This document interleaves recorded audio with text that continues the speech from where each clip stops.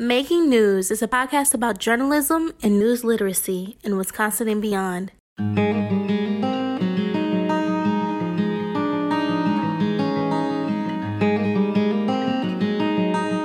This is Making News. I'm Jane Hamden.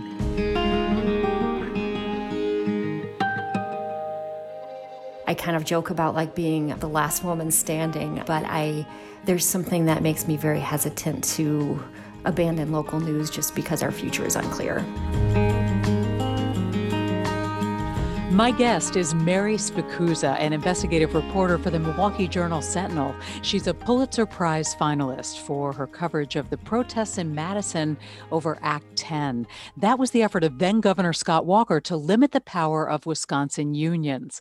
She is also a Milwaukee native. Welcome. Thank you for joining me. Thanks so much for having me. In just the last year, you've covered the presidential election, the police shooting of Jacob Blake in Kenosha, and of course, COVID-19. Most recently, you've been reporting on the vaccine rollout. So all of these stories overlap, but starting with the pandemic, how do you balance the numbers and the data with the human side of such an enormous health story? Yeah, when the pandemic hit, it's kind of shifted to an all hands on deck situation for our newsroom. So I'm technically a quick strike investigative reporter, which means I get tips and try to chase them down, either working with beat reporters or on my own, depending on the situation. I think everyone's lives and roles at the paper have changed dramatically just because we're in the middle of a pandemic and people are dying, and it's really redefined our jobs a lot. It's been tough. Early in the pandemic, I was quarantining because some family friends of ours were some of the first people to publicly, acknowledge that they had tested positive. To their credit, they did a lot of TV interviews and outreach to talk about what it was like to test positive. But so early on the pandemic, I couldn't go to the newsroom before the newsroom went virtual because I was quarantining at my home and to make sure I didn't develop symptoms. So I think from the beginning, it's hit me on a very personal level. And, we do cover the numbers and we do cover the data, and that is definitely important. There have been times where I have stepped back and tried to do personal stories along the way, even if they're not particularly investigative in nature. But for example, I did a story where I gathered testimonials that were sent to me by Wausau Hospital, by Aspirus. And they were very powerful stories from nurses, COVID nurses, people who do maintenance, who have to clean the rooms after a COVID patient dies. And it was honestly I feel like one of the most powerful stories I've been a part of this year, just because it captured what they're seeing and how, sometimes their people's last words were like, I didn't think this was real, or I just want to see my family again, and what it's like for someone on the front lines to have to be the support person because family can't be there as someone's dying. Or I wrote about a respiratory therapist who has spent, almost the last entire year of her life helping COVID patients, and then died herself shortly before she was able to get vaccinated. She would have been able to get vaccinated is when she contracted COVID, and her family was calling her the COVID butt kicker. And it's just those kind of personal stories I think are also really important, because I think sometimes, especially in the era of fake news or people thinking we're lying to them or hyping this up to sell newspapers, that I think some of those human stories are important as well. And how do you approach all of these big, important stories when you know that you're perceived by many Americans as fake news or an enemy of the people?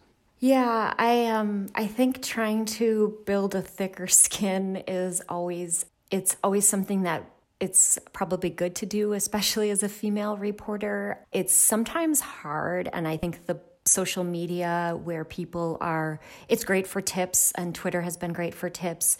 It also can become a forum to bully people, and especially I think women, people of color, I think do sometimes suffer a disproportionate amount of online abuse. I have started muting more people, especially if they call me nasty names and they don't seem to want to have a discussion, but it's more about insulting. I know many of us in local journalism were furloughed this last year. At the Journal-Sentinel, we were furloughed for several weeks. And I remember someone online basically saying like, oh, I'm sorry you got furloughed. You should have gotten fired. And I hope your whole newsroom gets fired because you're such a terrible reporter. And, some of that stuff, it's easy to internalize and start questioning yourself and questioning how you go about doing your job. And I think it's always good to be mindful of how you do your job.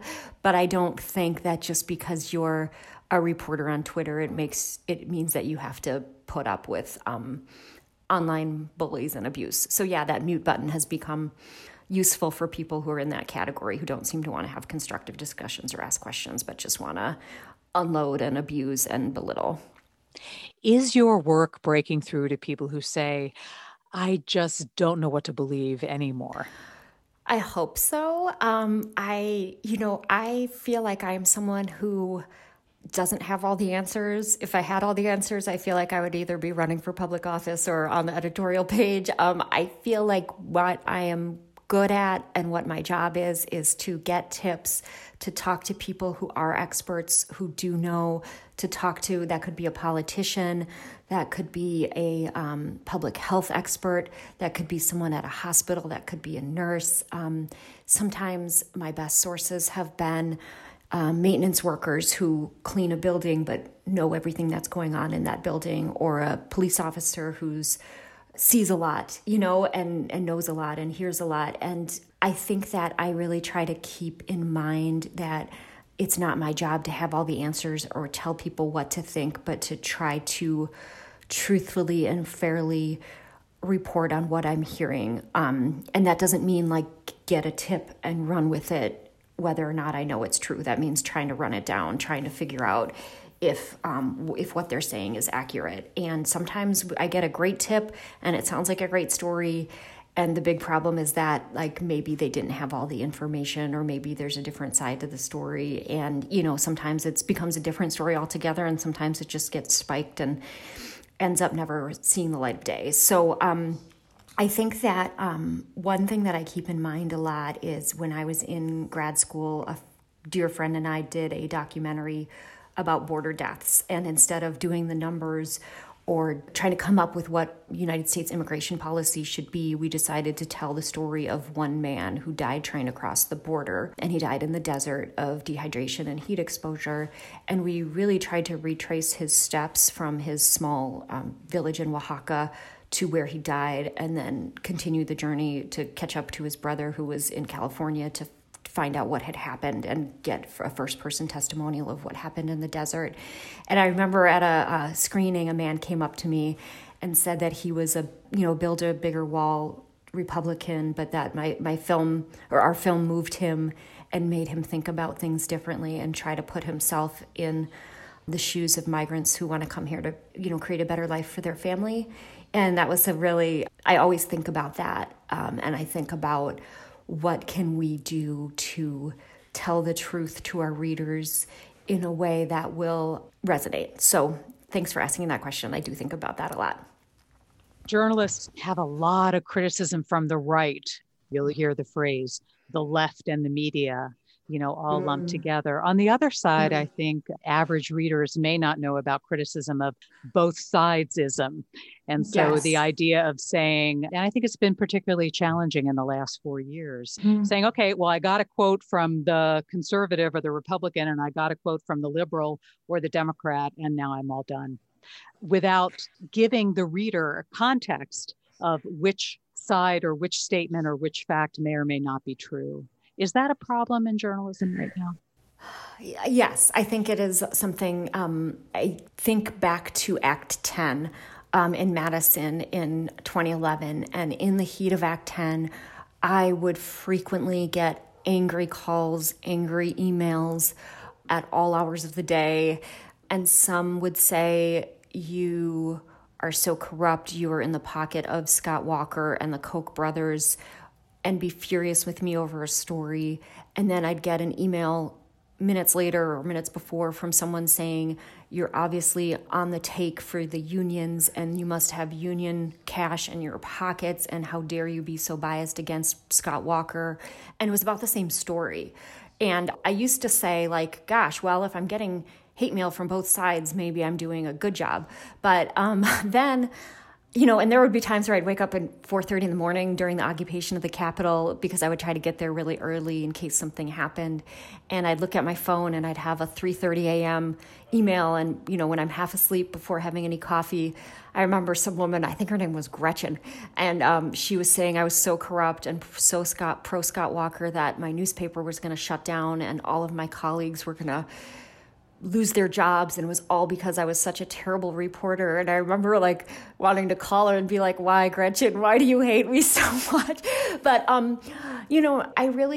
that said, I don't think that being fair and telling the truth always means that you're saying both sides are equally responsible, because there are times where that's not true. And maybe one side is more responsible or completely responsible. And I don't think it's our job to say, well, somebody burned down a building and somebody didn't try hard enough to stop them, so they're both equally responsible. You know what I mean? I think probably the person holding the gasoline and the lighter is actually more responsible. So I think about that a lot. I can see the criticism of both sidesism. And I don't think that it is our job to always say both sides are equally responsible if that's not objectively true. And I think if somebody goes out in this, looks out, it's a beautiful blue sky today, and if somebody looks out and says it's nighttime, and the other person says it's day and it's a beautiful day, I don't think we have to say, oh, one person says it's night and one person says it's day, but who knows what the truth is? I think we can look at the sky and say, no, it's actually daytime. So it's something that we wrestle with. So you grew up in Milwaukee and then left, but came back. Where did that spark or fire for journalism come from? It's funny. I grew up in Milwaukee. My parents were MPS teachers. My father was at Washington High for almost his entire career, aside from 1 year at Stoughton beforehand, and was a wrestling coach and a guidance counselor and a history teacher. And my mother was a Latin teacher at MPS until they stopped teaching Latin, and then she went to Divine Savior Holy Angels at one point. But I was very academically oriented and was kind of a save the world type in high school, and was in Amnesty International, and we started an environmental club and started recycling at our high school, my friends and I and some others, and started the Green Earth Organization. And I think I remember I really thought I fell in love with Jane Goodall in a high school anthropology class, and thought I was going to live in the wild with chimpanzees. So I didn't really think I was going to be a journalist. And I remember in high school, I had a teacher who, I think I just written an essay about One Flew Over the Cuckoo's Nest. And she pulled me aside and said how much she loved it and asked me if I had ever thought about becoming a journalist. And I was like, no. And I didn't think about it probably for years after that, honestly. And Meg Jones, my beloved coworker who just passed away, used to kind of tease me about this, because I didn't honestly think about being a journalist again, I don't think, until I went to West Africa as an exchange student. I went away to University of California at Santa Cruz because I think I wanted to get far away from Milwaukee, where pretty much my whole family lived. And it was like one of the healthiest, best years of my life living in Ghana, until a friend convinced me to try to travel to Timbuktu on a break. And I came down with a terrible case of typhoid fever and was in a hospital in Bobo Dioulasso. I was lying there in the hospital bed, and there was, at one point I was in an emergency room with two other people, and I thought we were all going to die. And Meg said, you mean you had like a deathbed conversion to journalism, not like I'm going to become a doctor? And I was like, yeah, that's pretty weird. No, I thought like somebody has to tell these stories that like there are people dying of perfectly treatable diseases because of not enough medical care or poor communication, which ironically with COVID, I think that's probably happening here, and it's not in a, what would be considered a third world country, but some of the missteps that we've seen nationwide, I probably saw in Bobo Dioulasso when I had typhoid. So that's really what planted the seed for me, I would say, is probably a high school teacher saying something, and then almost dying of typhoid fever when I was 20 or 21. So kind of weird, but that's my story. You had this calling, it feels like, or a revelation, about this passion. Might have been the fever. I should have blamed the fever.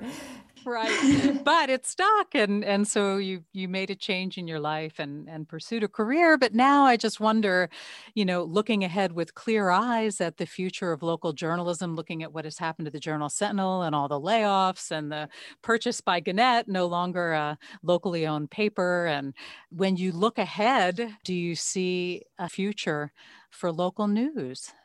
It's funny. I came back to Wisconsin in 2009 when my father, who still lived in the house where I grew up and the house where my mother grew up, he had diabetes and he had been diagnosed with dementia. And my brothers were here taking care of him, and my sister lives in Madison. And I never really necessarily thought I would move back to Wisconsin. I loved Northern California, and I spent a year in D.C. covering financial crime around the time of the Bernie Madoff Ponzi scheme explosion. And I didn't really think I would move back here, but I really felt pulled to come back to Wisconsin when my father was sick. And I just suddenly had this unexplicable feeling of wanting to be closer to home to help care for him. And ironically, I saw a job posting I had applied a couple places, but I was like, I can't take that much of a salary cut to go to a little paper in, somewhere in Wisconsin. So I saw a job posting for the Wisconsin State Journal. They were hiring for a Capitol beat reporter.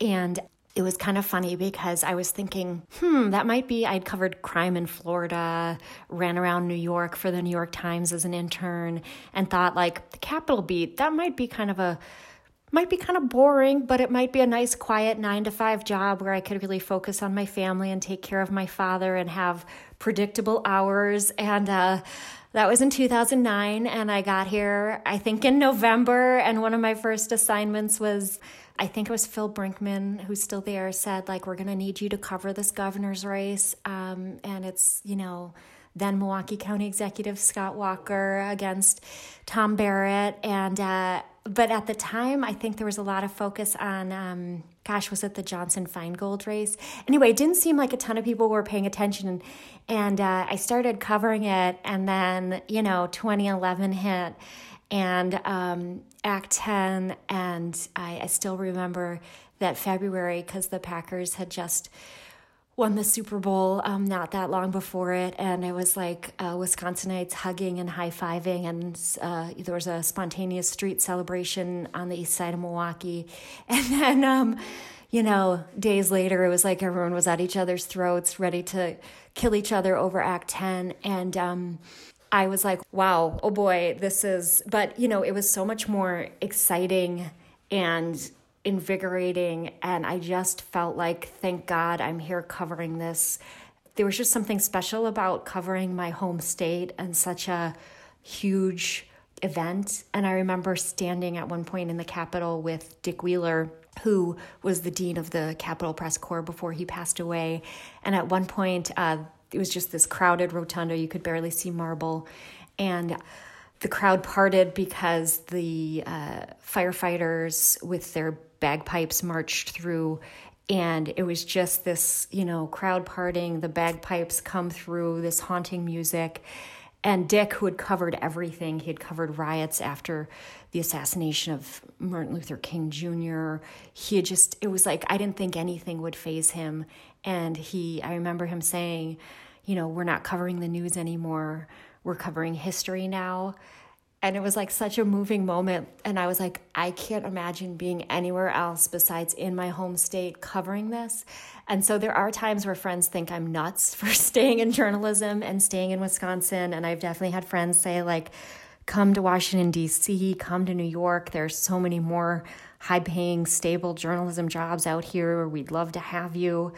And I don't know if it's part of me being such a homer that I love my home state, and it's partly that, I uprooting my family and my daughter and my husband and packing up and moving to the East Coast doesn't, I don't know if that would be the best for us personally. But I also think part of me feels like I don't think it's good for our country or for people of Wisconsin if journalists just all pack up and head to the East Coast and they're either in California or New York or DC. I don't think it's good for democracy either. And I don't think it's good for public openness and covering meetings. And I kind of joke about I might be like the last woman standing. But there's something that makes me very hesitant to abandon local news just because our future is unclear. What should citizens understand about why we need standards-based journalism? Yeah, I think that for all of the criticism we get about fake news, there have been so many times where I've broken a story or uncovered something or done a records request and found something out or attended a meeting and being the only reporter there to report on what happened. And it's funny because I've heard from people sometimes who say, why aren't you reporting on this? And then they send me a link to my own story. Or and they'll be mad that we're not paying more attention to something.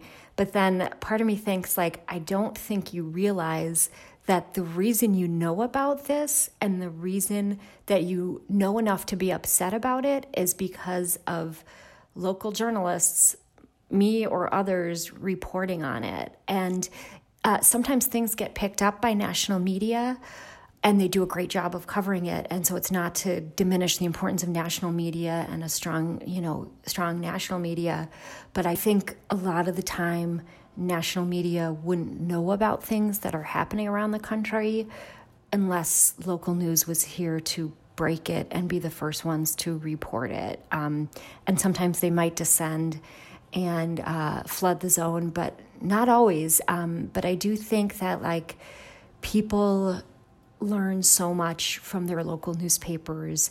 And I think that taking them for granted and saying I just subscribe to the big national papers and not the little papers because I like them or think they do a better job or they're more comprehensive.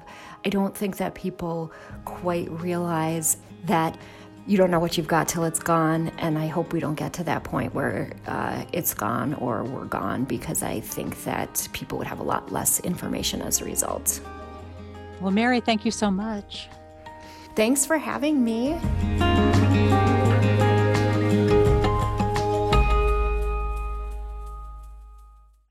Making News is supported by the Digital Humanities Lab at the University of Wisconsin-Milwaukee.